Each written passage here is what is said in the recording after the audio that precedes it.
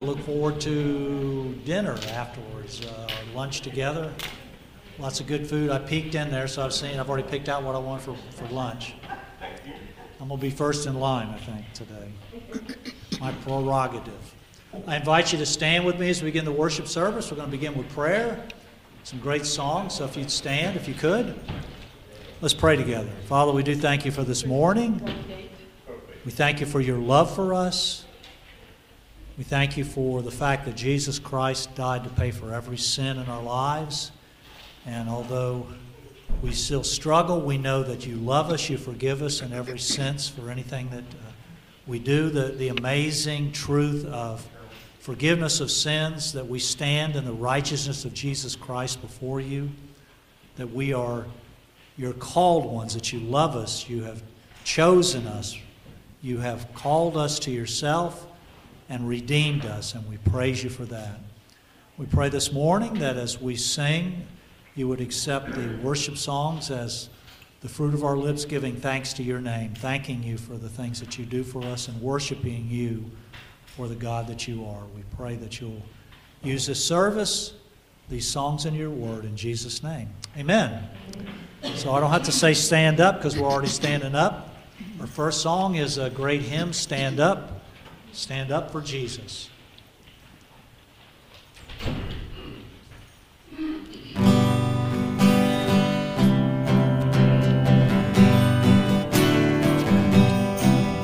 Stand up for Jesus, ye soldiers of the cross. Lift high his royal banner, it must not suffer loss.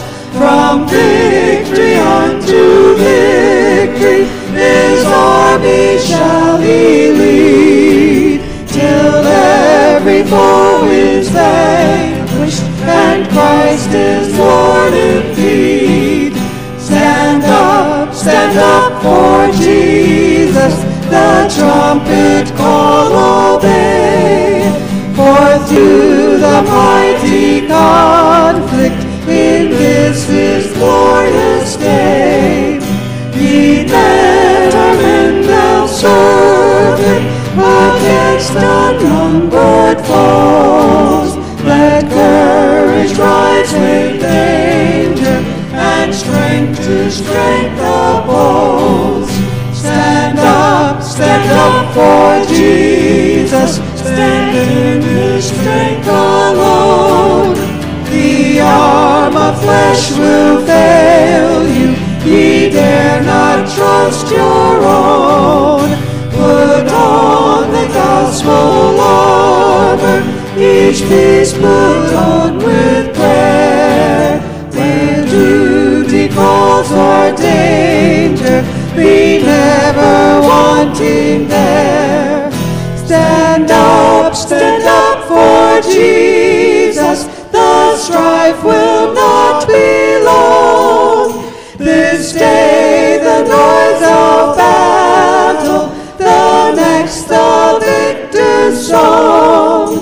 To him who overcometh, a crown of life shall be. He with the King of glory shall reign eternally.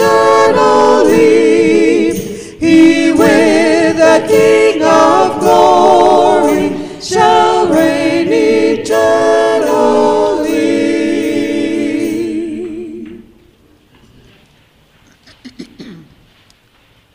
Psalm 32 is a great scripture song to remind us, even in David's day, before Jesus went to that cross, he recognized that God had a provision for our sins. They sacrificed a lamb to represent the Lamb of God who would one day come and pay for all of our sins. And David, his great psalm, how blessed it is to know that your transgressions are forgiven and your sins are covered by the blood of the Lamb.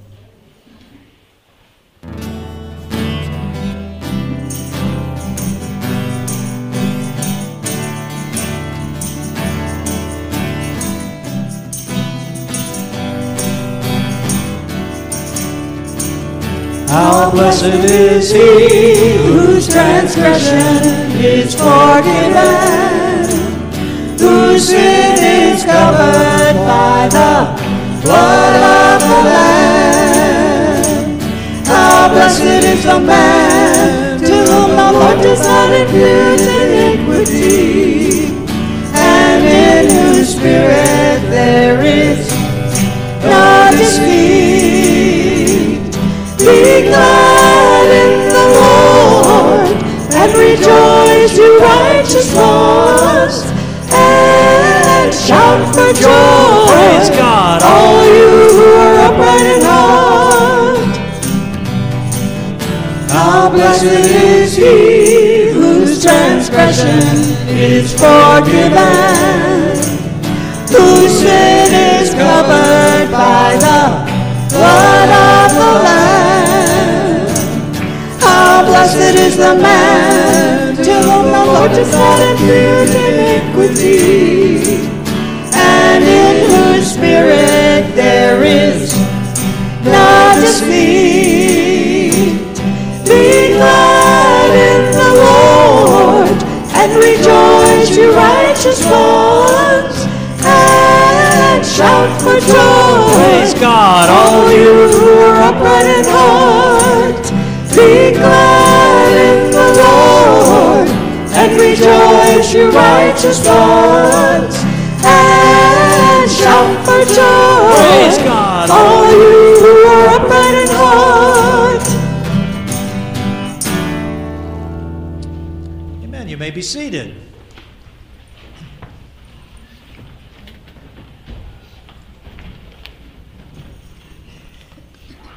Jesus said, in this world we will have tribulation, and being a Christian is not all sunshine and happiness all the time. We face a lot of things that are difficult.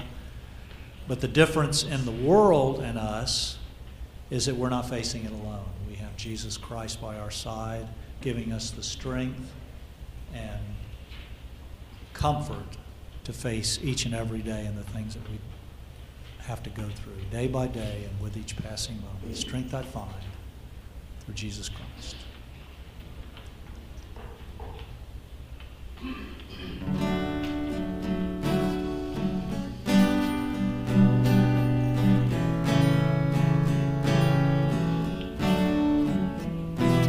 Day by day, and with each passing moment, strength I find to meet my trials here.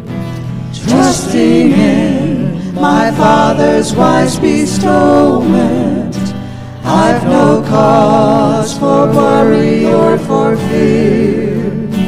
He whose heart is kind beyond all measure gives unto each day what he deems best. Lovingly is taught of pain and pleasure, mingling toil with peace and rest. Every day the Lord himself is near me, with a special mercy for each hour.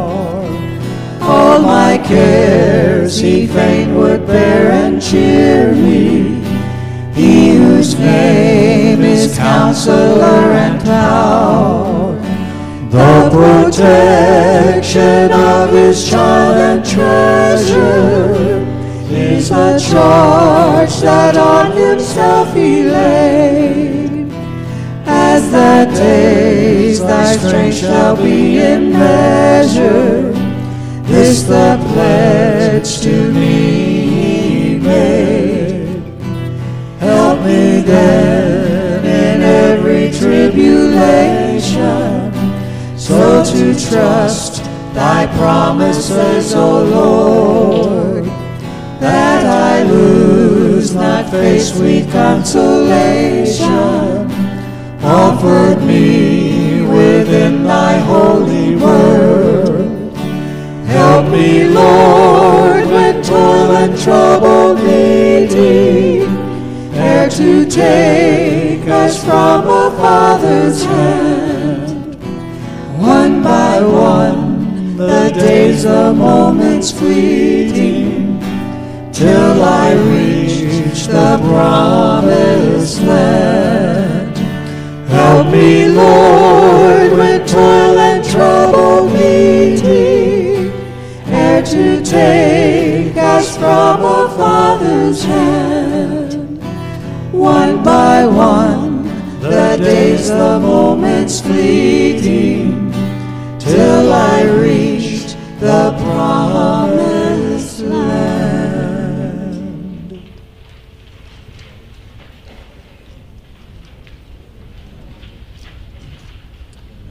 When Isaiah the prophet was called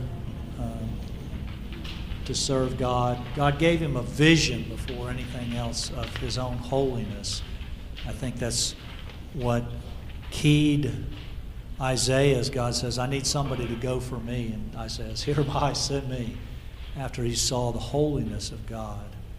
And one day we will be in heaven and we will see this glory surrounding the throne. I see the Lord seated on his throne.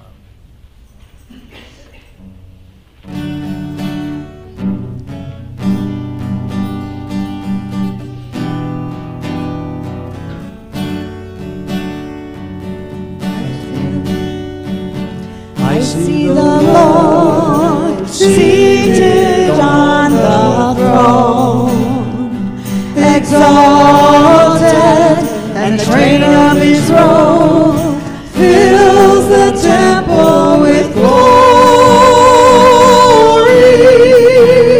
and the whole earth is filled, and the whole earth is filled, and the whole earth is filled with his glory.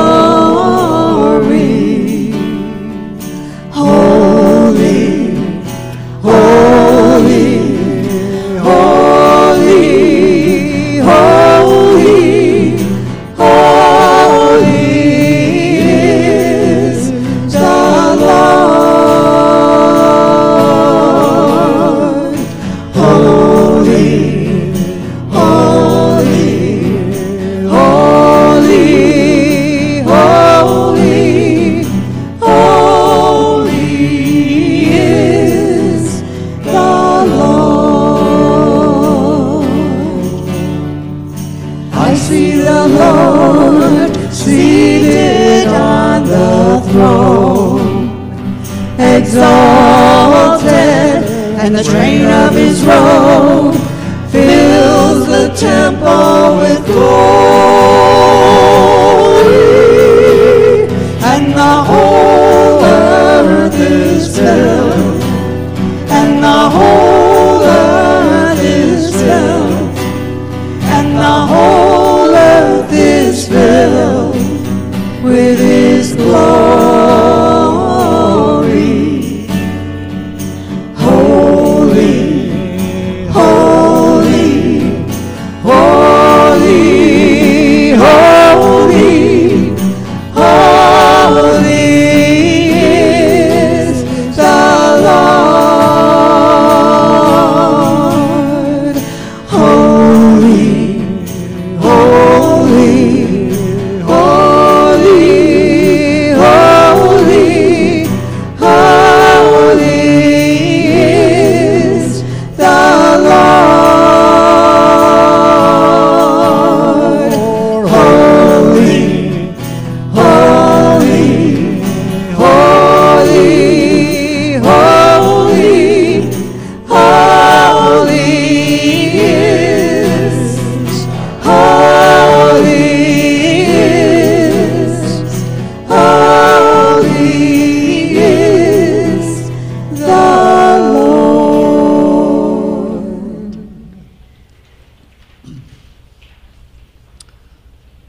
One more before Steve comes up. A reminder of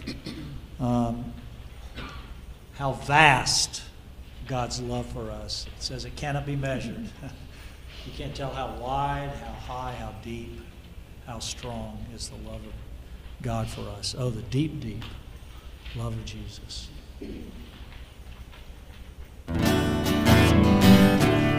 Oh, the deep, Jesus, vast, unmeasured, boundless, free, rolling as a mighty ocean in its fullness over me, underneath me, all around me is the current of thy love, leading onward, leading homeward to that glorious rest above. Oh, the deep, deep love of Jesus, spread his praise from shore to shore. How he loveth, ever loveth, changing never, nevermore. How he watches for his loved ones, that to call them all his own. How for them he interceded, watching o'er them from the throne. Oh, the deep, deep love of Jesus, love of every, love the best, 'tis an ocean, vast of blessing, 'tis a haven, sweet of rest. Oh, the deep, deep love of Jesus, 'tis a heavens to be, and it lifts me up to glory, for it lifts me up to thee, for it lifts me up to thee, for it lifts me up to thee.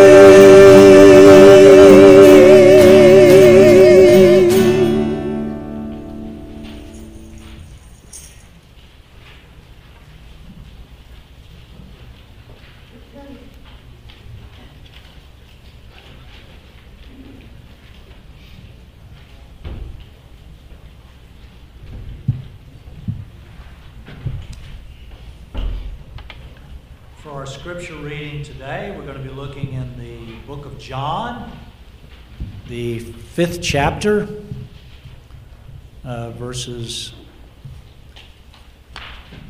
18 through 30. So if you have a Bible with you, if you'd open it there. If you don't, there should be one in the pew in front of you, or if you just want to simply listen to the Word of God. John 5. For this reason, therefore, the Jews were seeking all the more to kill him, because he not only was breaking the Sabbath, he was also calling God his own Father, making himself equal with God. Therefore Jesus answered and was saying to them, Truly, truly, I say to you, the Son can do nothing of himself unless it is something he sees the Father doing.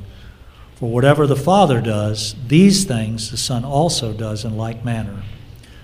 For the Father loves the Son and shows him all things that he himself is doing, and the Father will show him greater works than these, so that you will marvel.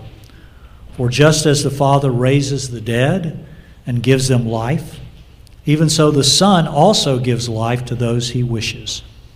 For not even the Father judges anyone, but he has given all judgment to the Son, so that all will honor the Son even as they honor the Father. He who does not honor the Son does not honor the Father who sent him. Truly, truly, I say to you, he who hears my word and believes him who sent me has eternal life. He does not come into judgment, but he is passed out of death into life. Truly, truly, I say to you, an hour is coming, and now is, when the dead will hear the voice of the Son of God, and those who hear will live. For just as the Father has life in himself, even so he gave to the Son also to have life in himself. And he gave him authority to execute judgment, because he is the Son of Man. Do not marvel at this, for an hour is coming in which all who are in the tombs will hear his voice, and they will come forth, those who did the good deeds to a resurrection of life, and those who committed the evil deeds to a resurrection of judgment. I can do nothing on my own initiative. As I hear, I judge, and my judgment is just, because I do not seek my own will, but the will of him who sent me. Let's pray.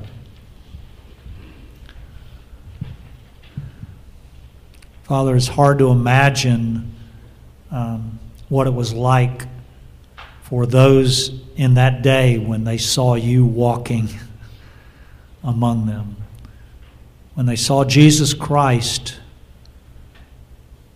give sight to the blind, open deaf ears, heal withered hands, make the lame to walk again, even raising from the dead.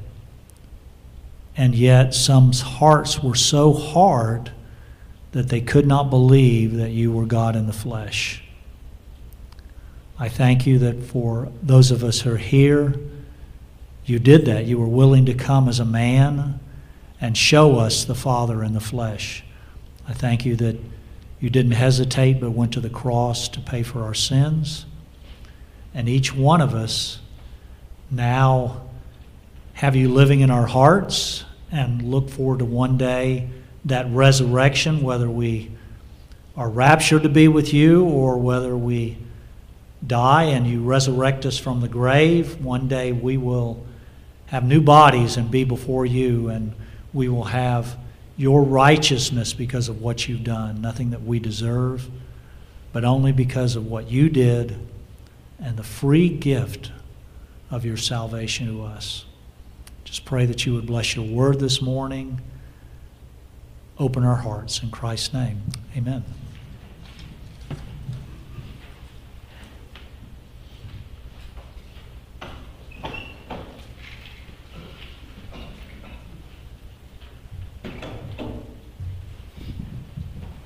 Good morning. Good to see you all here at Hope Bible Church. Glad you could be with us on this day. Before we get started, I want to mention, and we mentioned this last week, but Rafael Sanchez, the pastor of the other church, the Spanish church, will be here at the end of my message just to share a few things. Really a thanks to us for being with us and just all that's happened here, the ownership of the property and things. So he'll be coming here right at the end, just so you know that. Then we'll have our closing and our Matthew meal. I want to just mention a couple things. I don't always do this, but I think most of us know that there's a lot of really pretty crazy things going on in the world today, but sometimes I want to share and then give perspective. But I just listened to the news this morning, watched it. That is just a couple things there. But in the last fiscal year, that is from October to September, this past year, last 2 months, 2.5 million people came across the borders. That's a lot. 1,000 every day are gotaways. That is, they have no record, no idea. They just sort of estimate there's 1,000 coming across every day. And then, a new record, there's 179 known terrorists came across the border too. It says, wow, this is something. What helps me not go insane is the Lord and His Word. I just want to read a couple verses. These really help me. This is big picture stuff. We have to see the big picture. Daniel was a man who understood the big picture probably as much as any godly man in the past, and he was, as we read the text, was overwhelmed by the things that he was learning from the Lord. But Daniel 2, verse 20, Daniel said, "Let the name of God be blessed forever and ever, for wisdom and power belong to him. It is he who changes the times and the epochs. He removes kings and establishes kings. He gives wisdom to wise men and knowledge to men of understanding." That first phrase of verse 21, it is he who changes the times and the epochs. And before our eyes, God is changing the times and the epochs. Things are changing in this country. Things are changing in this world, unlike anything I have ever seen before. And so then we continue. It is he who reveals the profound and hidden things. He knows what is in the darkness, and the light dwells with him. To you, O God of my fathers, I give thanks and praise, for you have given me wisdom and power. Even now you have made known to me what we requested of you, for you have made known to us the king's matter. As I think about this, what encourages me is that we have the Lord, okay? We have his word. We have one another. This is important. Like Steve sort of said, how can anybody make it, in life without the Lord? I don't know. God is so kind and gracious to give us himself and one another and his word. What also helps me is knowing, let's go on to Daniel 2:44, summary verse here. The days of those kings, talking about the kings in the end times, in the days of those kings, the God of heaven will set up a kingdom which will never be destroyed, and that kingdom will not be left for another people. It will crush and put to end all these kingdoms, but it will itself endure forever. So this is our hope. This is what we look forward to.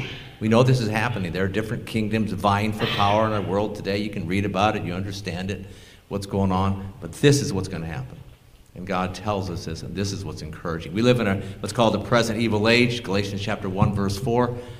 But after this age is over, and I don't think it'll be too long before this age is over, we will then move on to the kingdom age, 1,000 years of glory. Remember that song we just sang?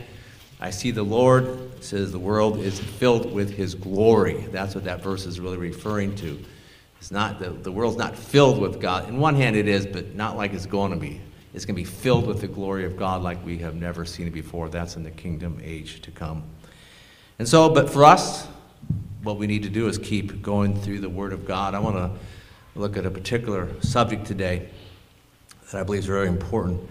A few weeks ago, we were focused on the gospel, on the good news that God was working in us, saving us through the work of the Spirit, through the work of Jesus Christ. And the gospel is truly good news because it means that we are members of the kingdom of God and that we have eternal life. And eternal life is this personal and eternal relationship that you have with God the Father and Jesus Christ, his Son. And we were born again, and now we're spiritually alive in Christ Jesus, looking forward to that time when we're physically alive, which takes place when Christ comes back, the day of Christ.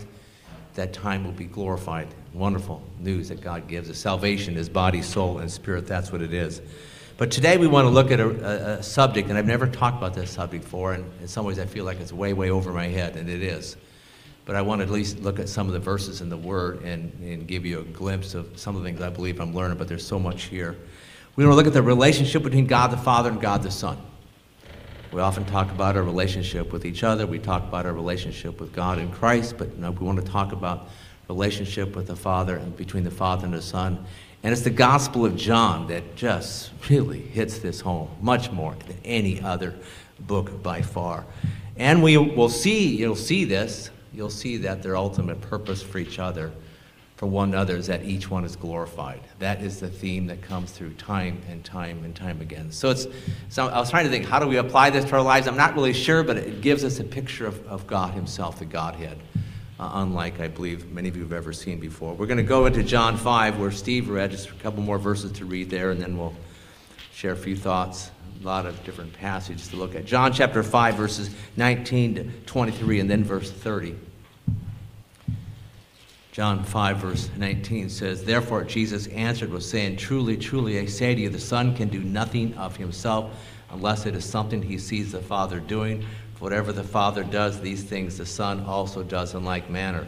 For the Father loves the Son and shows him all things that he himself is doing, and the Father will show him greater works than these, so that you will marvel. For just as the Father raised the dead and gives them life, even so the Son also gives life to whom he wishes. For not even the Father judges anyone, but he has given all judgment to the Son, so that all will honor the Son, even as they honor the Father. He who does not honor the Son does not honor the Father who sent him. Then verse 30, Jesus says, I can do nothing on my own initiative. As I hear, I judge, and my judgment is just, because I do not seek my own will, but the will of him who sent me. So what do we learn from these verses about Jesus and his Father? A number of things. First, we see that the Father loved the Son. And the Father's love for the Son was a constant love. It was a perfect love. It was an eternal love. It was an infinite love. It was an agape love, a special love, a supernatural love, a spiritual love that he had. And here, in this context, we see that his love for his father's love for his son is seen, and that he wanted to share his purposes with the son, and that's what he did. The father shared all his purposes with the son. Second, we see the humility of Jesus. He was totally humble before his father. It says there, the son can do nothing of himself unless it's something he sees his father doing. Jesus was never independent of his father. He did nothing on his own. He only did what the Father wanted him to do. Third, there's perfect communication between the Father and the Son. They were communicating all the time. And Jesus knew what the Father was thinking, and the Father knew what Jesus was thinking, because they were communicating. They were expressing their love for one another, communicating about the plans that they had, plans for the future, the works that they wanted to do. And I'm sure they talked about man and his sin. In eternity past, the Father, the Son, talking about how Jesus then would come down to die on the cross to pay for sin, but yet the Father would raise him up from the dead. The Father then would give life to all those people who would believe in him, who put their faith in Jesus Christ, believing that he paid for their sin. I'm sure they talked about the future, about all they were going to do, and they talked about these greater works. You see, in eternity past, there's just the Father, the Son, and the Holy Spirit all together, a wonderful union, a wonderful relationship they had, these three. But there's these greater works, and God had planned these out. God had communicated these to the Son. And so I'm sure they talked about those too, that they were going to fulfill these, and starting then with really, since creation, but really elevated at the time of Jesus Christ. Fourth, Jesus was obedient to the Father.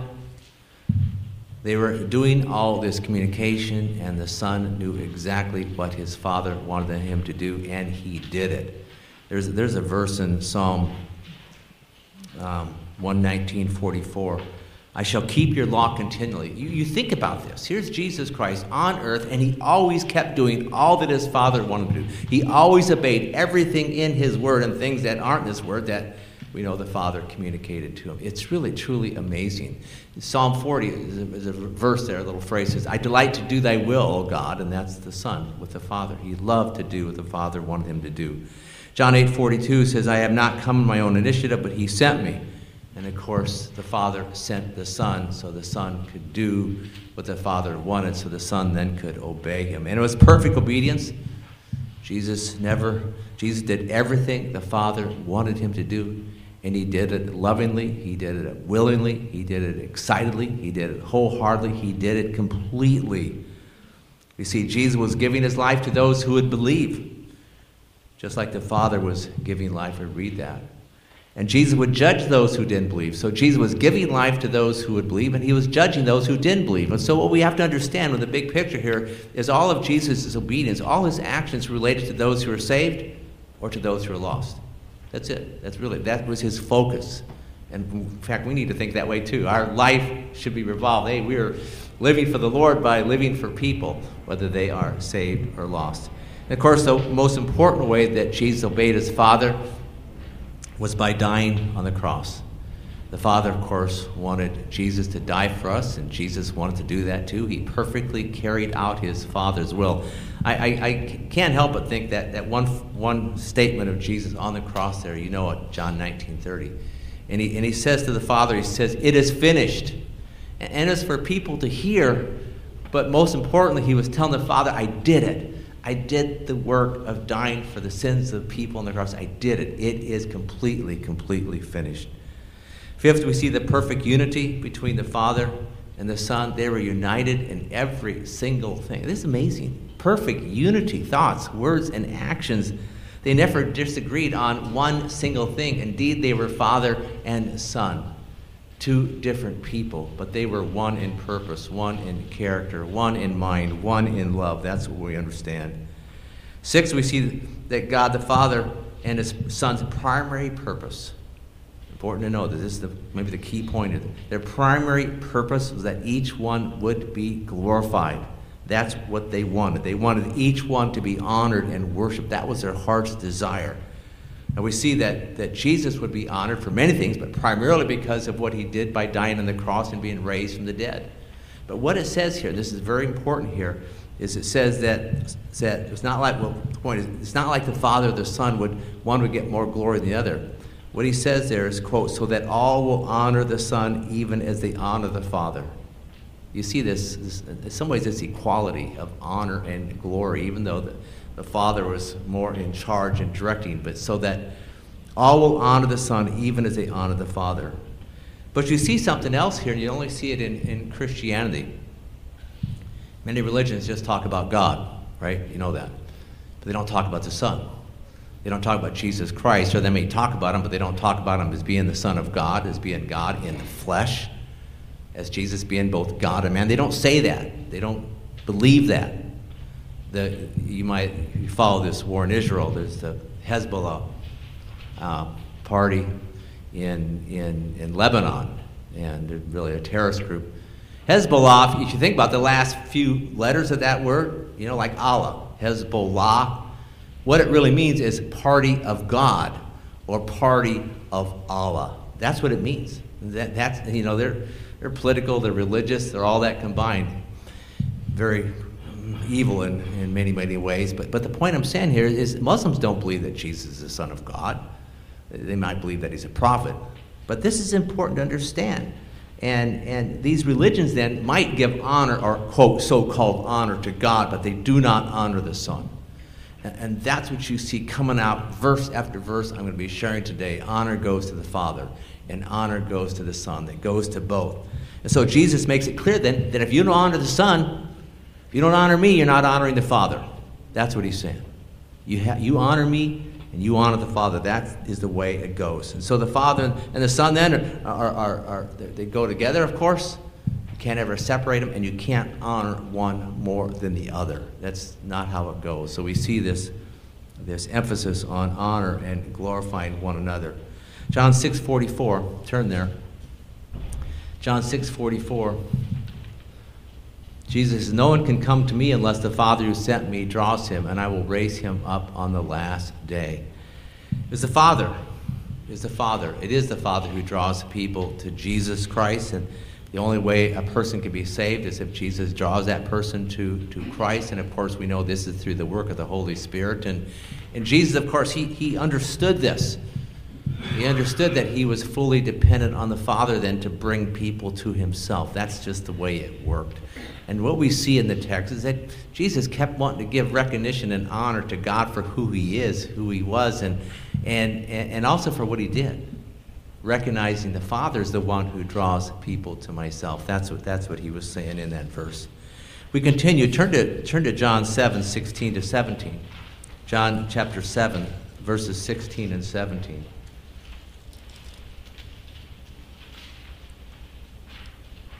Jesus answered them and said, my teaching is not mine, but his who sent me. If anyone is willing to do his will, he will know the teaching, whether it is of God or whether I speak from myself. Again, we see Jesus' humility, Jesus saying that his teaching, this means all his teaching. If you have a red letter, edition of the Bible, you see his teaching there in the Gospels. But all his teaching, there's many things that aren't recorded here in the Bible. All his teaching is from God. It's not his. God gave him the teaching. God told him what to say. And Jesus was saying this because he wants his Father to be glorified. Again, that is his ultimate purpose. Christ's ultimate purpose is that his Father is glorified. Jesus loves his Father. He wants his Father to be honored and worshiped and praised and glorified. That's what he really wants.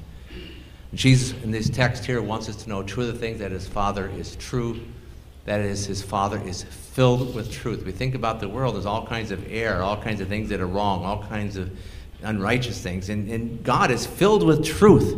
He's filled with truth. All the truth of the Word and other truths we don't even know about. He is one who is of truth, and he's one who is righteous, completely holy, completely sinless, righteous in every way. It says, I was just reading this yesterday, Psalm 89, that justice and righteousness is the foundation of the throne of God.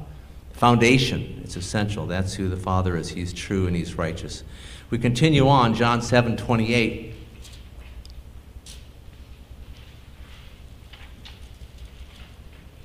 John 7:28 and 29. It says, Jesus cried out in the temple, teaching and saying, you both know me and know where I am from, and I have not come of myself, but he who sent me is true, whom you do not know. I know him because I am from him, and he sent me. Those few words are powerful, though. I know him. I know him. Jesus knew the Father, and he knew him perfectly so. It says that he had come from him. Of course, we know they had been together since eternity past. That means for all eternity they're together. He knew the Father inside and out. And Jesus, again, knew the Father because he had been with them. And so then they had this perfect relationship, a relationship that was built on love and truth and purpose and on unity. John 8:19. So they were saying to Jesus, where's your Father? Jesus answered, you know neither me nor my Father. If you knew me, you would know my Father. Again, we see the equating of truth about both Jesus and the Father here. That's what we see. Is Jesus makes it clear that if you know him, then you know the Father. You know him. And that makes sense because Jesus and the Father, they both all have the same character. They have the same purpose. They, live by the same truth. And so that's what Jesus said. And we understand this. Jesus came into the world. Why? To reveal the Father to us, to reveal himself to us. That's what he did. You know me, you know what the Father is like. That's what he was saying there. Go back to John 8:15 and 16. You judge according to the world. I'm not judging according to the flesh. I'm not judging anyone. But even if I do judge, my judgment is true, for I am not alone in it, but I and the Father who sent me. Again, here we see the unity of the Father, and it relates to judgment. What were they about? They were about judging. And it's the Father's will that Jesus would judge people on this earth. We see this judgment in two different ways, of course, the believers and the unbelievers. 2 Corinthians chapter 5 talks about how God will judge the believers. This is at the end of this age, when Christ comes back. We also understand that God will judge the unbelievers. This is the end of the millennial kingdom age. Revelation chapter 20, the end of that chapter, talks about the great white throne judgment. So they're united in judgment. And we don't always think about that. If people understood more, that God will judge us for what we do. And of course, as Christians, we've been judged, that our sin has already been judged. But we'll be judged for our righteous deeds, because God wants to reward us for that. We continue on, John chapter 8, 28 and 29. When you lift up the Son of Man, then you will know that I am he, and I do nothing on my own initiative, but I speak these things as the Father taught me. And he who sent me is with me. He has not left me alone, for I always do the things that are pleasing to him. Again, you get a sense of the richness and the power of these words and the relationship that the Father had with the Son. But what we see here is that Jesus, again, we sort of said this before, speaks what the Father gives him to speak. He doesn't say anything on his own, but only what the Father wants him to say. John chapter 12, 49 and 50. Tells us the same thing. John 12, 49 and 50, end of the chapter there, last two verses, says, I did not speak on my own initiative. Isn't it amazing? You think about this. You have, I assume you say probably thousands of words every day, hundreds at least, thousands. I mean, Jesus to say this, he spoke all these words. He said nothing but what the Father wanted him to say. It's a truly amazing thing. The Father himself who sent me has given me a commandment as to what to say and what to speak. The NIV says what to say and how to say it. That is, Jesus knew what to say. He knew how to say it. Verse 50, I know that his commandment is eternal life, and therefore the things I speak just as the Father told me. This is amazing. Jesus said what the Father wanted him to say. Second, we see the Father's always with the Son. Always with the Son. Never left the Son. And this had to be very encouraging to Jesus, because he knew that he was always with the Father and the Father was always with him. Now, we might debate, well, when Jesus was on the cross dying for our sins, was he with them then? And in a sense he was, and in a sense he was not. In a sense he was not, because he could not communicate with the Son, because his Son was having his wrath poured out, the Father's wrath poured out upon him. But again, he was with them. And I want to go to Psalm 16, verses 8 to 11. Psalm chapter 16, verses 8 through 11 speak about this. And I believe he was thinking of the Father. Jesus was thinking of the Father when he's on the cross. 16, verse 8, I've set the Lord continually before me. Because he is at my right hand, I will not be shaken. Now, Jesus, of course, he sure didn't feel good, did he? His emotions might have been all over the place, but he said that by faith. He's at my right hand. Therefore, my heart is glad and my glory rejoices. My flesh also will dwell securely. For you will not abandon my soul to Sheol. He knew he was going to die, but he knew he wouldn't be abandoned. Nor will you allow your Holy One to undergo decay. Finally, you will make known to me the path of life. In your presence of fullness of joy. In your right hand there are pleasures forever. So he's thinking of the hope, what he'd go through, the Father with him, but the fact that, again, that he'd be with him forever. God would bless him for his work for us and bringing him and glory as well. Continue on here. Go to John, back to John. Again, our focus today is on all these verses in John, which, again, more than any other book in the Bible, highlights this amazing relationship that the Father has with the Son. John 16, verse 32. Behold, an hour has come, and has already come for you to be scattered, each to his own home, and to leave me alone. And yet I'm not alone, because the Father is with me. Another verse that Jesus speaks, and the Father indeed is with him. The third, as we've said before, Jesus always did what pleased the Father. He always did exactly what the Father wanted him to do. He always did what honored the Father. I mean, it's amazing. You think about Jesus' life, and the one thing we can learn from this here is that Jesus was always focused on the Father. He was with the people and doing things with the people, but in his mind all the time was his Father, in his heart, this relationship, and he was thinking about him, and they were communicating back and forth, and the Spirit of God was enabling this relationship to continue. And so you see this relationship, and might this be true for us as we go through life? Might, the Father be in our heart, in our minds, and thinking about the Father and loving the Father and listening to the Father as he speaks to us through his word and through his Spirit. John 8:49 and 50, there it says, Jesus says, I honor my Father. Many phrases like this, but this simple one here. Again, we see that Jesus' purpose was to honor his Father. That's what he wanted to do. That's what he did. And they had then this perfect relationship, one with the other. Continue on, go back to John 54 rather. John 8:54.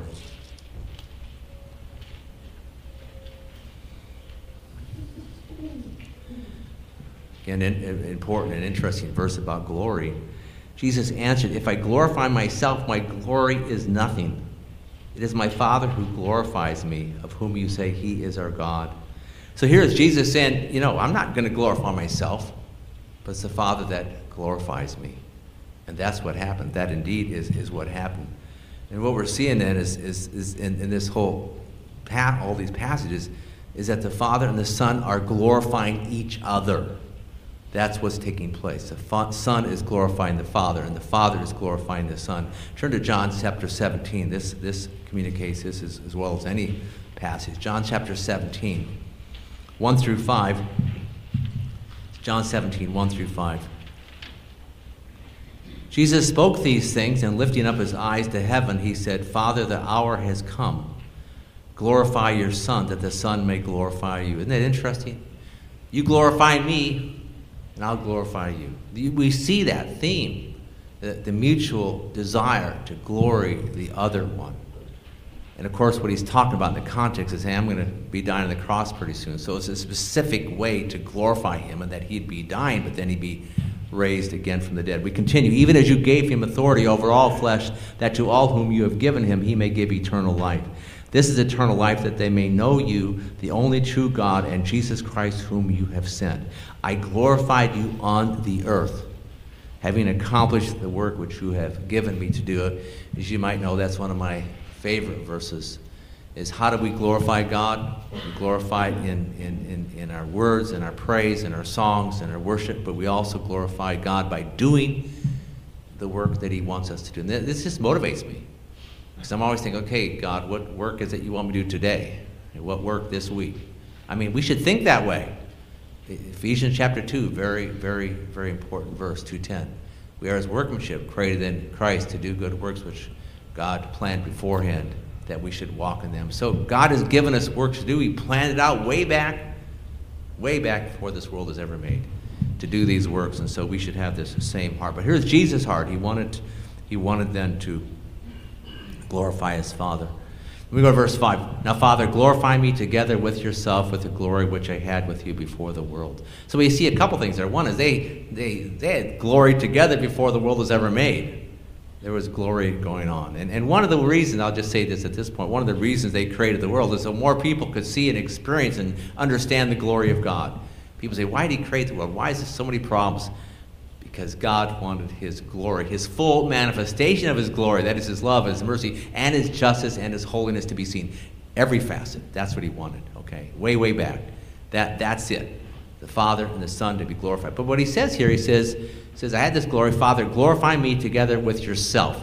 So again, we see this unity of part, this unity of glory. Glorify me together with yourself. Again, I can't understand all this. I read this and I sort of understand it, but not much. But again, it's way beyond us, but it's here.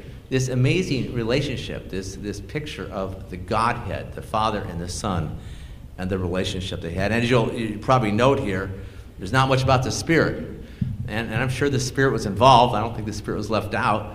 But the focus, indeed, is on the Father and the Son. That's what you see. And some might ask, well, why is that? I'm not sure I know the answer. Why is there not more verses about the Holy Spirit? There is, but not as many as there are about the Father and the Son. And so, the primary purpose of the Father and the Son is that they glorify one another. That's it. Primary purpose, ultimate purpose of God in this world. Yes, to save sinners, but that was then to bring glory to God the Father and God the Son. So we have to see this big picture, and that's what we're talking about today, is this glory. And of course, this then should motivate us to want to glorify the Father and the Son. John 12:23.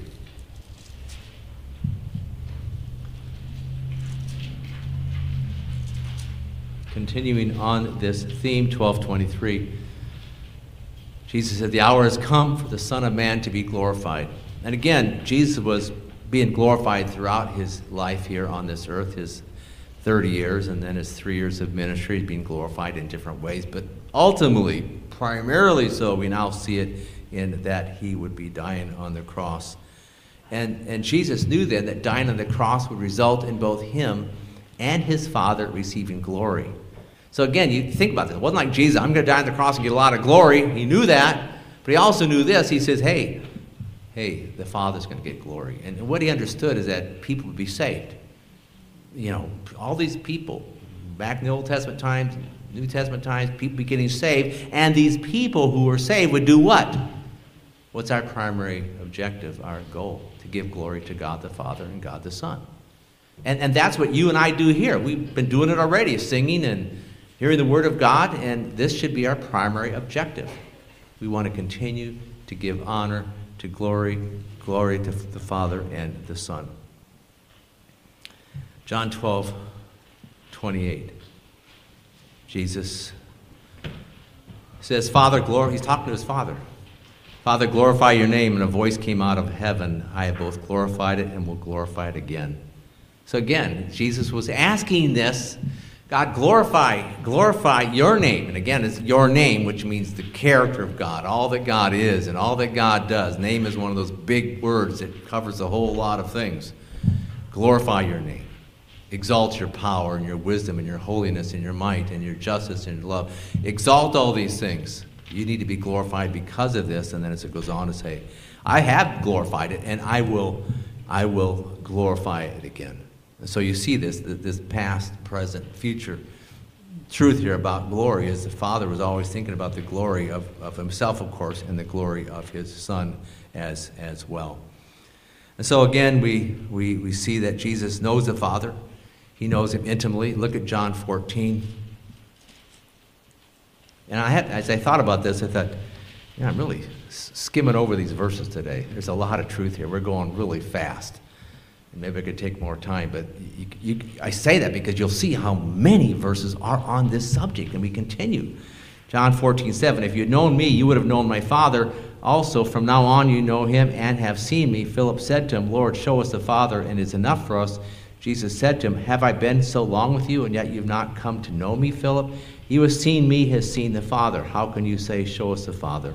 Do you not believe that I am in the Father, and the Father is in me? And that's an interesting verse. Do you not believe that I'm in the Father, and the Father is in me? These are spiritual words, not physical. We are so physically minded. Don't think physically. This is spiritual relationship and unity of the Father and the Son.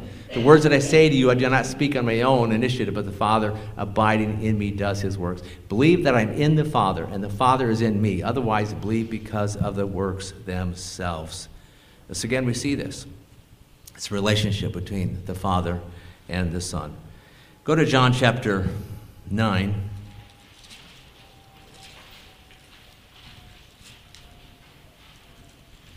John 9, 3 and 4. Very interesting verses that I believe in sometimes we can apply to our lives.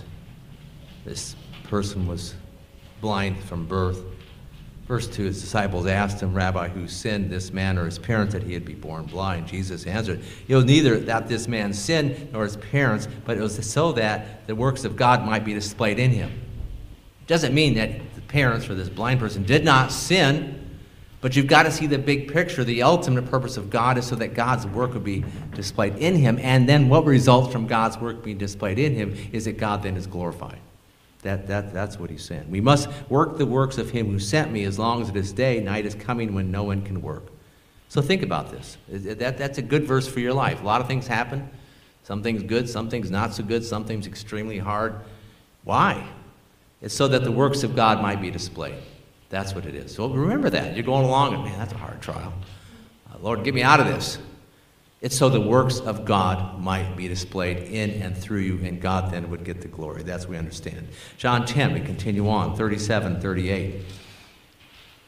If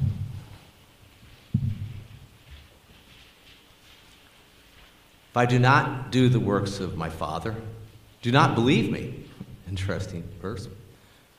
But if I do them, though you do not believe me, believe the works so that you may know and understand that the Father is in me and I am in the Father. Again, Jesus was doing the work of the Father.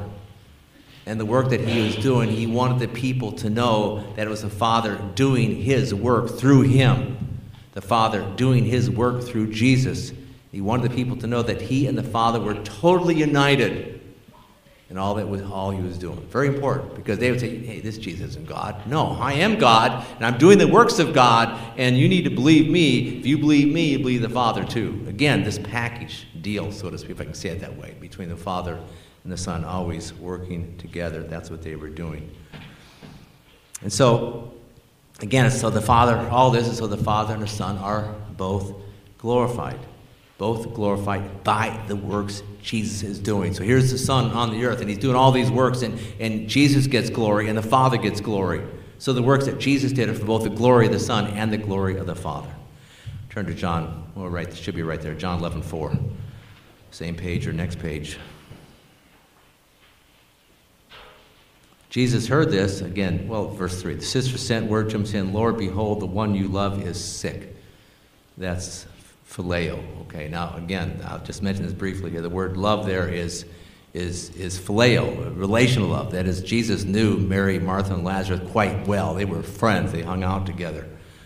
Jesus heard this. He said, this sickness is not to end in death, but for the glory of God, so that the Son of God may be glorified by it. See that? The application is so clear. Lazarus was sick. Jesus was going to, of course, we know the story, heal him, raise him up from the dead, and the Father then would get glory through that. But this applies to us too. You're sick, you got problems, you got difficulties. It's so, primarily so, the Son of God can be glorified. That's it. That's the primary. Other secondary reasons, but we must go back, and that's what we're doing today, going back to the primary reasons that things happen. A powerful, powerful verse there. Go to verse 40, and this is the key for us here, the application on this point. Jesus said to her, talking to Martha, and I tell you that if you believe, you'll see the glory of God. God wants you to see his glory. God wants you to know his glory. God wants you to glorify him because he is glorious. And the key is what? Clearly said there. It's faith. And I memorized this verse 30 years ago, and I apply it a lot. Did I not tell you, and you're going through some tough time, did I not tell you, Steve, if you believe in this situation, you'll see the glory of God. Okay, I got it. That's the application. It's very simple. God is glorified, and Christ is glorified. John 13:31 and 2. Again, I had so many verses. They're just overwhelming to me. 31 and 2, the Son of Man is glorified, and God is glorified in him. The Son of Man is glorified. Because the Son of Man is glorified, then the Father is glorified in him. That's what we're seeing. See, again, this connecting of relationship and identity and glory, the Father and the Son. Now we go to John 16. We mentioned the Spirit briefly before. John 16. One of the Spirit's purposes is seen here. John 16, verses 13 and 14. When he, the Spirit of truth, comes, he will guide you into all the truth, for he will not speak in his own initiative, but whatever he hears, he will speak, and he will disclose to you what is to come. So one of the purposes the Spirit is given in verse 13, he's to help us understand the truth of God. Then verse 14, he will glorify me. That's his purpose too. The Spirit's purpose is to glorify the Son. He will glorify me, for he will take of mine and will disclose it to you. And so that's what happens, is the Spirit is revealing the truth about Jesus, and Jesus then is glorified as that happens. John 10.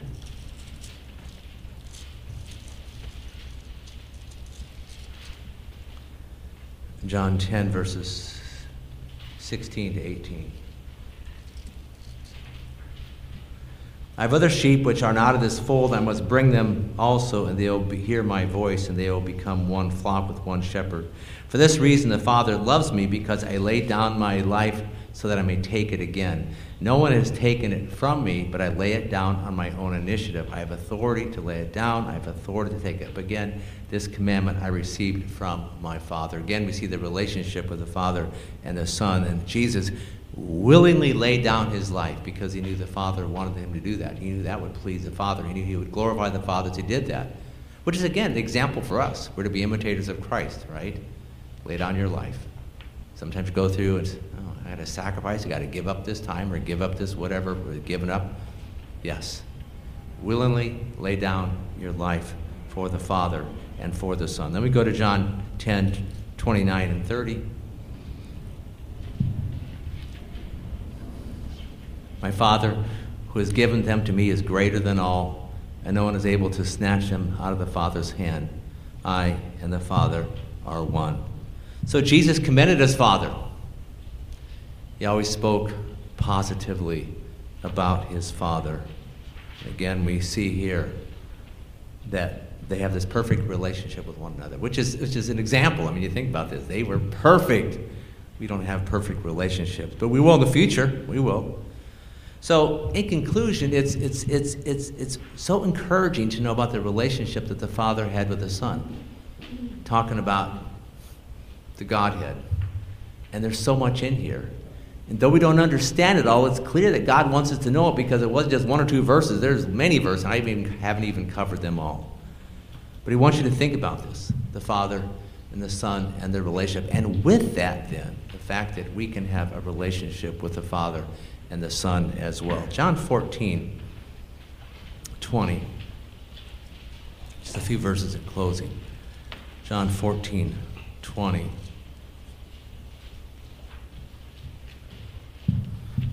Again, we probably spend a whole message on this one verse. And that day you'll know that I'm in my Father, you in me, and I in you. Three things. I am in my Father. The Son is in the Father. The Father's in the Son. Or we're in the Son, and He's in us.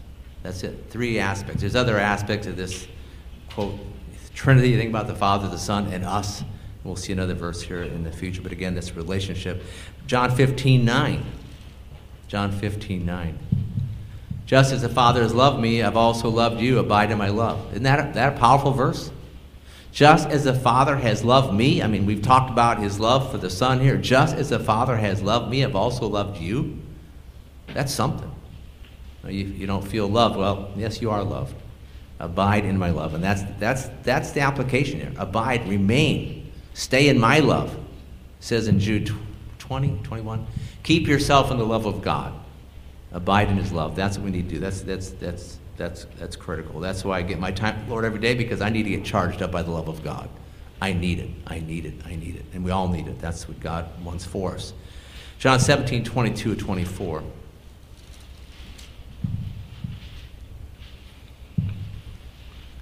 The glory which you have given me, I have given to them, that they may be one, just as we are one. So it says, you see this. He's talking to the Father. The glory which you gave me, Father, I'm giving to them. And so this sharing of glory, and again, glory is a huge word. Not just one simple thing, but glory. Then verse 23, I and them and you and me, that they may be perfected in unity, so that the world may know that you sent me and loved them even as you have loved me. Then here is our hope, verse 24. Here is the future. Father, I desire that they also, whom you have given me, be with me where I am, so that they may see my glory, which you have given me, for you loved me before the foundation of the world. So he wants us to be with him. And what's the primary reason he wants us to be with him? I mean, the main reason, we talk about going to heaven and nice up there and all these different things we could say about heaven. The primary reason is so that we could then see the glory of God through Jesus Christ, and that we then would give glory back to God. That's it. That's it. And so if anything, the message should say to you today, man, I want to glorify the Father and the Son more. That's really the application. I want to honor them more. I want to worship them. I want to love them. I want to be thankful. I want to sing them. All these different things. This is your purpose. To glorify the Father and the Son. Psalm 34:3 is a verse that we can say to one another, and should say here. Says, let me just a little blank. John 34:3. Glorify the Lord with me, and let us exalt his name together. And we could say, and I think we should say, that our primary purpose as a church is right here. Glorify the Lord with me, and let us exalt his name together. Let's pray. Father, thank you for this time, giving us many truths about your relationship with the Son. Really amazing. We all admit here that we don't completely understand what's going on there. I mean, your relationship, Father and Son, is way, way above our heads. But you give us a little bit of a glimpse into it this morning. And I pray that our hearts would be encouraged, knowing that there's a Father and a Son working together, along with the Holy Spirit, even though we don't know the whole dynamics of how the Spirit works with the Father. But we know that he is intimately connected, related. It's a Trinity. But Father, we thank you for this, and I just pray that really main thing is that we would be worshiping and praising you more, and also seeing that what happens in life, the things we go through, that one verse, this sickness will not end to death, but is for the glory of God. Help us to see this, Father, that what we go through day by day, little things and big things, is ultimately for your glory. That's what it is. So God, I just pray you help us be more thankful, more worshipful, more ones, Father, who are just giving you glory day after day after day. So thank you, Father, for this time. Lead us as we go on from here. Just pray for each one here, Lord, that you'd help us in our daily life, in our relationships, in our work. Father, all that happens, that one song I love so much, day by day, we have trials this week, day by day, you're with us. And we thank you for that through your Holy Spirit. Help us to be thinking about your word, meditating on your word day and night, as it says in Psalm 1 and Joshua 1:2. Day and night we need to be thinking about your word. That then is going to be, help us to live for you. Help us then to give glory to you. I pray for your protection on us, Father. Pray also for Bethel. Thank you for them, Bethel Baptist, Lord, and that you've led us in this whole relationship with him, the transfer of the ownership of property. Thank you for that too. So we just bless you again, Father, for all that you're doing. Lead us. We want to see you be victorious. We singing 2 songs today about being soldiers. Help us to see that as we go through this world. Indeed, there are things that are difficult, and soldiers, not easy for a soldier. There's tough times. We need to stand up and we need to be strong in you, as it says in Ephesians chapter 6. Thank you again now. We just want to pray all this in Jesus' name. Amen. Okay. Raphael is here. Is Raphael here? Okay. Bruce, why don't you come up and do announcements? Giovanni will go. Oh, he's right here. He's coming. Raphael, come on up here.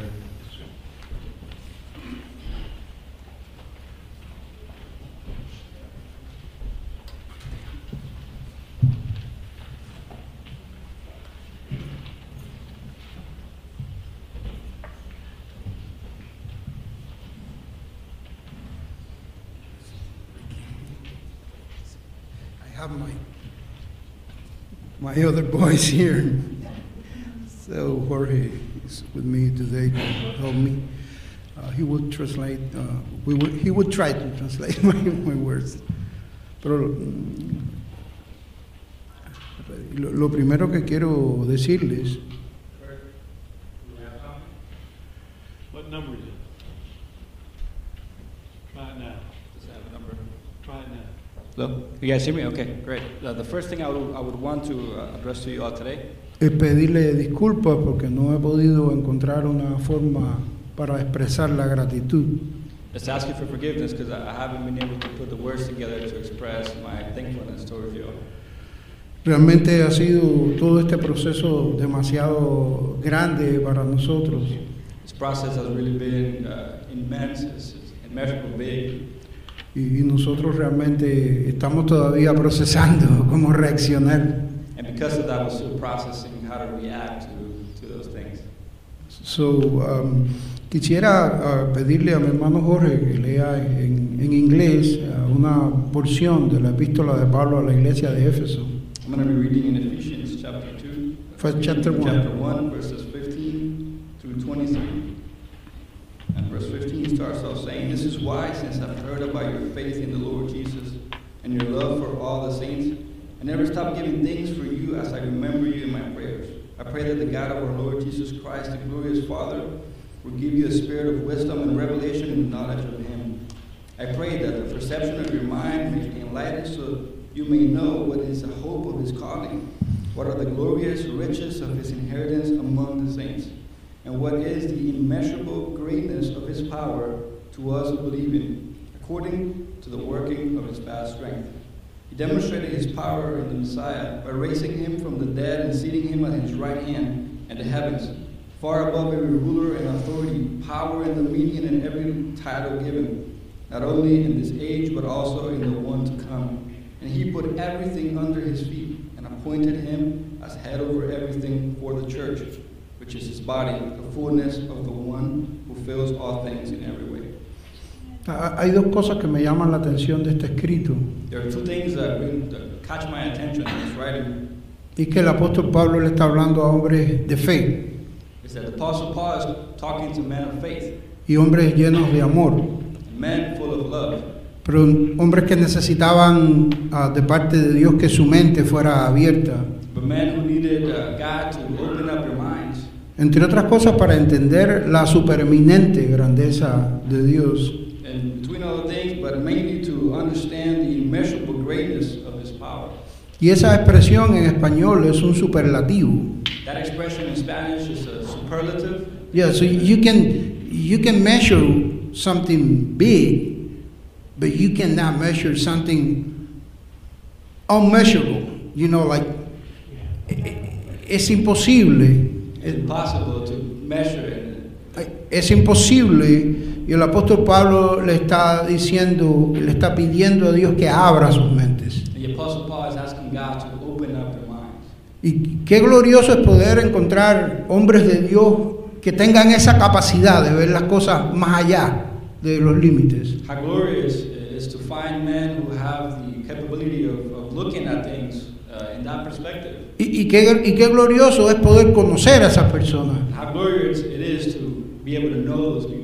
Y qué glorioso es poder tener en nosotros el testimonio de las acciones de esas personas. And how glorious is it to know the testimony of the actions of those people. ¿Y cómo reaccionar a eso? How can we react to that? Viviendo en un mundo que no es ese modelo. Living in a world that does not model that. Viviendo en un mundo que considera a la iglesia muchas veces un negocio. In a world that churches seem as a business. cómo reaccionar ante hombres y mujeres que en la vida real actúan conforme a la palabra de Dios. How do we react to men who act according to the Word of God? Yo no tengo palabras. I don't have any words. Y es interesante porque hay otro punto glorioso acá. And it's interesting because there's a glorious point in this verse. Y en el versículo 22 Verse 22 dice que Dios puso todo ese poder en la iglesia. says that God put all His power into the church. Probablemente todos sepan que yo vengo de Cuba, Most of you probably know that I come from Cuba, en un país comunista. a communist country. Crecí en una nación que no permitía enseñar la Biblia. I grew up in a nation who did not permit to teach the Word of God. Crecí en una nación donde se hacía bullying con los niños que profesaban ser cristianos en la escuela. In a nation where if you were a kid going to school who professed faith, they would bully you for that. Mis hijas sufrieron eso. My daughters lived to that, Y yo crecí en ese ambiente. and I grew up in that environment. Jorge es el nieto de un pastor que durante 40 años pastoreó la iglesia en esas condiciones. I am the grandson of a pastor myself. I'm a grandson of a pastor who lived also through those times. So, ¿cómo entender, no desde el punto de vista teológico, solamente la supereminente grandeza del poder de Dios? So how do we understand the immeasurable greatness of the power of God, not just theologically? Podemos ir al griego, We can go to the Greek, podemos ir a muchos comentarios, we can go to different commentaries. pero ¿cómo vivirlo? ¿Cómo experimentarlo? How do we live it? How do ¿Cómo experimentar que Dios puede llamar a una persona nacido en un ambiente hostil a la iglesia? How do we experience the fact that somebody who grows up in an environment that's hostile against Christianity? ¿Cómo entender que Dios levantó una iglesia en medio de una nación que perseguía a la iglesia? How do we understand the church, that God raised the church inside of a place where was against church and Christianity? ¿Cómo poder procesar que Dios te mueve de un lugar a otro del mundo? How can you process that God translates you from one end to the other side of the world, pretty much? ¿Cómo poder entender que un día alguien toca tu puerta How do you understand that somebody knocks on your door one day y es un pastor de la comunidad and it's a pastor from the community y te dice, yo soy el pastor de una iglesia que está allí frente a la escuela Pierce? and he says, I'm the pastor from the community that's right on the street by Pierce, No conocía al pastor Steve, not knowing who he was, pero él estaba en la comunidad, but he was in that community, abriendo las manos de la iglesia y diciéndole a las personas, vengan acá. opening up his arms and inviting people. Pero es muy diferente invitar a alguien a tu casa But it's very different to invite somebody to your home y decirle, mi casa es tu casa. and then tell them my home is your home. Es muy diferente. It's very different. Queremos tener amigos, We want to have friends, pero siempre hay una línea but we always put a barrier que la pone la condición del corazón. that sometimes we set by the condition of our hearts. Pero cuando nosotros vemos esa supereminente grandeza de Cristo, But when we look at the immeasurable greatness of the power of God, que rompe los límites y las barreras, that breaks those barriers that we set, those limits that we set, y en medio de los tiempos más convulsos de este mundo, and in the midst of the most Difficult. upside down, difficult times in the in the world, world, una iglesia puede testificar a church can testify que somos uno en Cristo. that we are one in Christ. Yo no tengo palabras para expresarlo. I don't have many words. Yo sé que el Señor me dará la forma un día de poder expresarles a ustedes de una forma diferente la gratitud. I know the Lord will give me the words one day to express to you guys how grateful I am. Pero no tengo palabras ahora. But right this second, I don't have many words. La primera mitad del siglo XX, In the first half of the 20th century, un misionero de Florida fue a Cuba a missionary from Florida went to Cuba y comenzó una obra bautista en el occidente, en the West. In the West, he started a missionary. missionary group. Él estaba buscando un lugar He was looking for a place, y mi bisabuelo, my grandfather, and my great grandfather, que era italiano, who was Italian, había construido una casa had built a house donde nació mi abuela, where my grandma was born, donde nació mi mamá. where my mom was born. Pero mi bisabuelo había prosperado mucho But my great grandfather had prospered, Y esa era la casa de la familia. and that was the home of the family. Y él pensaba moverse a otro lugar. And he was planning on moving to another place. Y le dijo a este misionero, Macol, de apellido, And he told his missionary by the last name, McCall, Macol, que él le daba esa casa a él para iniciar una obra en Cuba. that he was going to give them that property to start a church in Cuba. Esa iglesia es una iglesia que cumplió 100 años. That's a church that just recently celebrated 100 years. Y cientos, si no miles de personas han conocido a Cristo. Hundreds, if not thousands, of people have come to the Lord. Nosotros no sabemos cómo actúa la supereminente grandeza de Dios. We sometimes don't know how the greatness power, the immeasurable power of God works. Por eso Pablo le pide a los cristianos de fe That's why Paul asks the Christians of faith que Dios les abra los ojos. so that their eyes are open. Gracias porque nosotros hemos vivido ese testimonio aquí. Thank you because we have lived through that testimony here. Y lo único que podemos hacer es decir, Señor, de la misma manera que nosotros recibimos de gracia, enséñanos a darte gracia. The only thing we can say is just how we have learned how to receive through grace. Let us give through grace. Gracias, Pastor Steve. Thank you, Pastor Steve.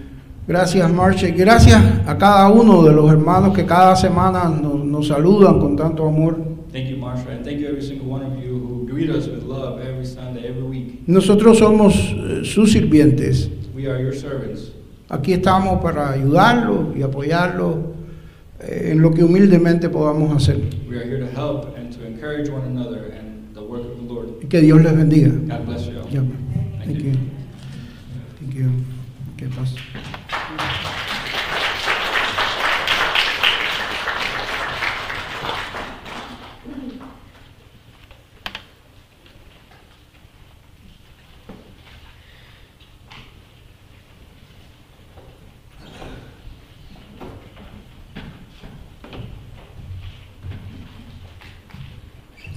So thank you to Rafael and Jorge, just sharing their appreciation for Hope Bible Church turning over the property management to them, ownership, and Hope Bible Church will remain here and act more as a leasee than a lessor. So we're thankful how the Lord changes things and blesses us, and we look forward to what He might do. So activities coming up, we have this Wednesday our Bible study in Habakkuk. If you're able to come out at 6:45. And then next Saturday, kind of snuck up on us, we've got our seminar, Your Retirement Journey. So if you're, whether you're young or old, looking down the road a little bit, it's always good to look ahead and just plan your finances. And Joe DiPaolo's group will be here at 10 a.m. They will be bringing breakfast items, I think, from Panera's maybe. Yes, Panera's. So that for that reason and others, they'll need a head count. So today, let Steve Hogan know if you're going to come. If he doesn't hear from you, he'll come up to you and ask you. So just walk up to him today and let him know. That'd be great. So that's next Saturday. And then 3 Saturdays away, we'll have our church barbecue. That'll be the 11th of November. There is a sign-up sheet on the back table. That's for side dishes. The church will be providing hamburgers, hot dogs, everything that goes on them, our drinks. So if you're able to bring some side dishes, that would be great. And then also, as we did in years past, if you want to contribute a gift card, to give to others in our gift-giving session there, that'd be great. We'll have the church will be purchasing some of those, so that'll be a fun time. We always like to do that, and I think that is it. Just remember to tell Steve today if you're going to come this Saturday. Today is Matthew Meal, so we'll open the doors when we're ready to go through. If you're able to stick around and have lunch with us, that'll be a good time of fellowship. And now we have our last songs and offering. The offering you can give in the box on the back table, or or mail it in, or give online. There's several ways to do that. Thank you.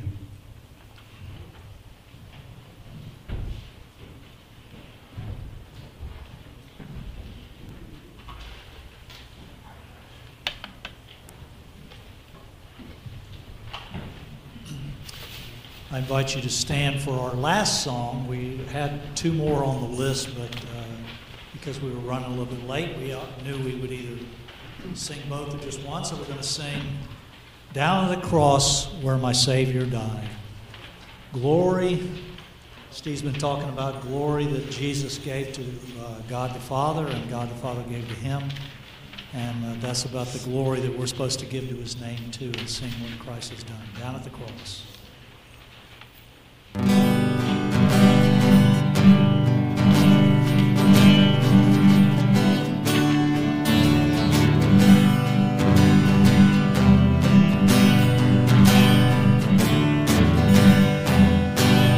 Down at the cross where my Savior died, down where for cleansing from sin I cried, there to my heart was the blood applied. Glory to his name, glory to his name, glory to his name. There to my heart was the blood applied. Glory to his name. I am so wondrously saved from sin. Jesus so sweetly abides within. There at the cross where he took me in. Glory to his name. Glory to his name. Glory to his name. There to my heart was the blood applied. Glory to his name. Oh, precious fountains that flash from sin, I am so glad I have entered in. There Jesus saves me and keeps me clean. Glory to his name. Glory to his name. Glory to his name. There to my heart was the blood applied. Glory to his name. Come to this fountain so rich and sweet. Cast thy poor soul at the Savior's feet. Plunge in today and be made complete. Glory to his name. Glory to his name. Glory to his name. There to my heart was the blood applied. Glory to his name. Just a couple things to say. First, I'll be sharing from here at Raphael Bethel, the church there, at 1 o'clock. So we have our Matthew meal. You can go back there and grab something to eat. If you want to come back here, it's just up to you, but that's at 1 o'clock today. Their service, I believe, starts around 12:45. With that, let's thank the Lord for the food he has given us. Father, we thank you so much. You bless us in so many ways. Thank you for who you are, and Lord Jesus, who you are, and Holy Spirit, and all that you give, the wonderful things, the life we have here and the future you have for us, God. We thank you so much. Just thank you now for this food you give us, and just pray all this in Jesus' name. Amen. Benediction, Revelation chapter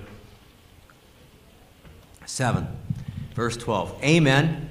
Blessing and glory and wisdom and thanksgiving and honor and power and might be to our God forever and ever. Amen.